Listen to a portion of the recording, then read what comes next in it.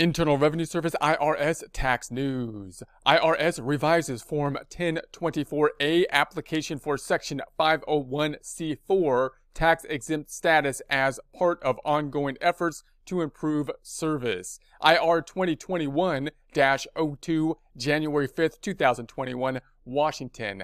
As part of ongoing efforts to improve service for the tax-exempt community, the Internal Revenue Service issued the revised Form 1024A application for recognition of exemption under Section 501c4. There's a link to that form here, and its instructions to allow electronic filing. So once again, they're updating their electronic filing, which is nice. We had the amended tax returns in the past as something that possibly we can electronically file, which was a huge benefit. So we got some of these other forms that are, for whatever reason, lagging behind, but now they're picking them up for the electronic filing. So, quote, electronic filing will make the Form 1024A application easier to complete while reducing errors, end quote, said Edward Kellen, Acting Commissioner of the IRS Tax-Exempt and Government Entities Division. Quote, electronic filing also shortens IRS processing time so applicants won't wait as long for a response, end quote.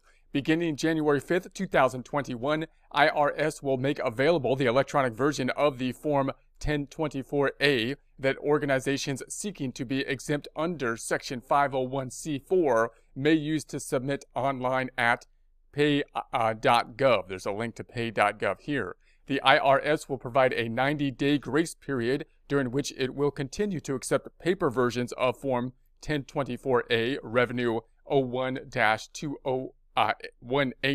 However, after April 5th, the Form 1024A must be submitted electronically. So they're basically going to move to the electronic filing, and once done, once past the grace period, there's no going back, there's no paper file. It's all electronic from that point forward. So the required user fee for Form 1024 will remain $600 for 2021. Applicants must pay the fee through pay.gov when submitting the form. Payments can be made directly from a bank account or by credit or debit card. Subscribed to Exempt Organizations Update, there's a link to that here, a free IRS newsletter for forms, updates, and other exempt organization news.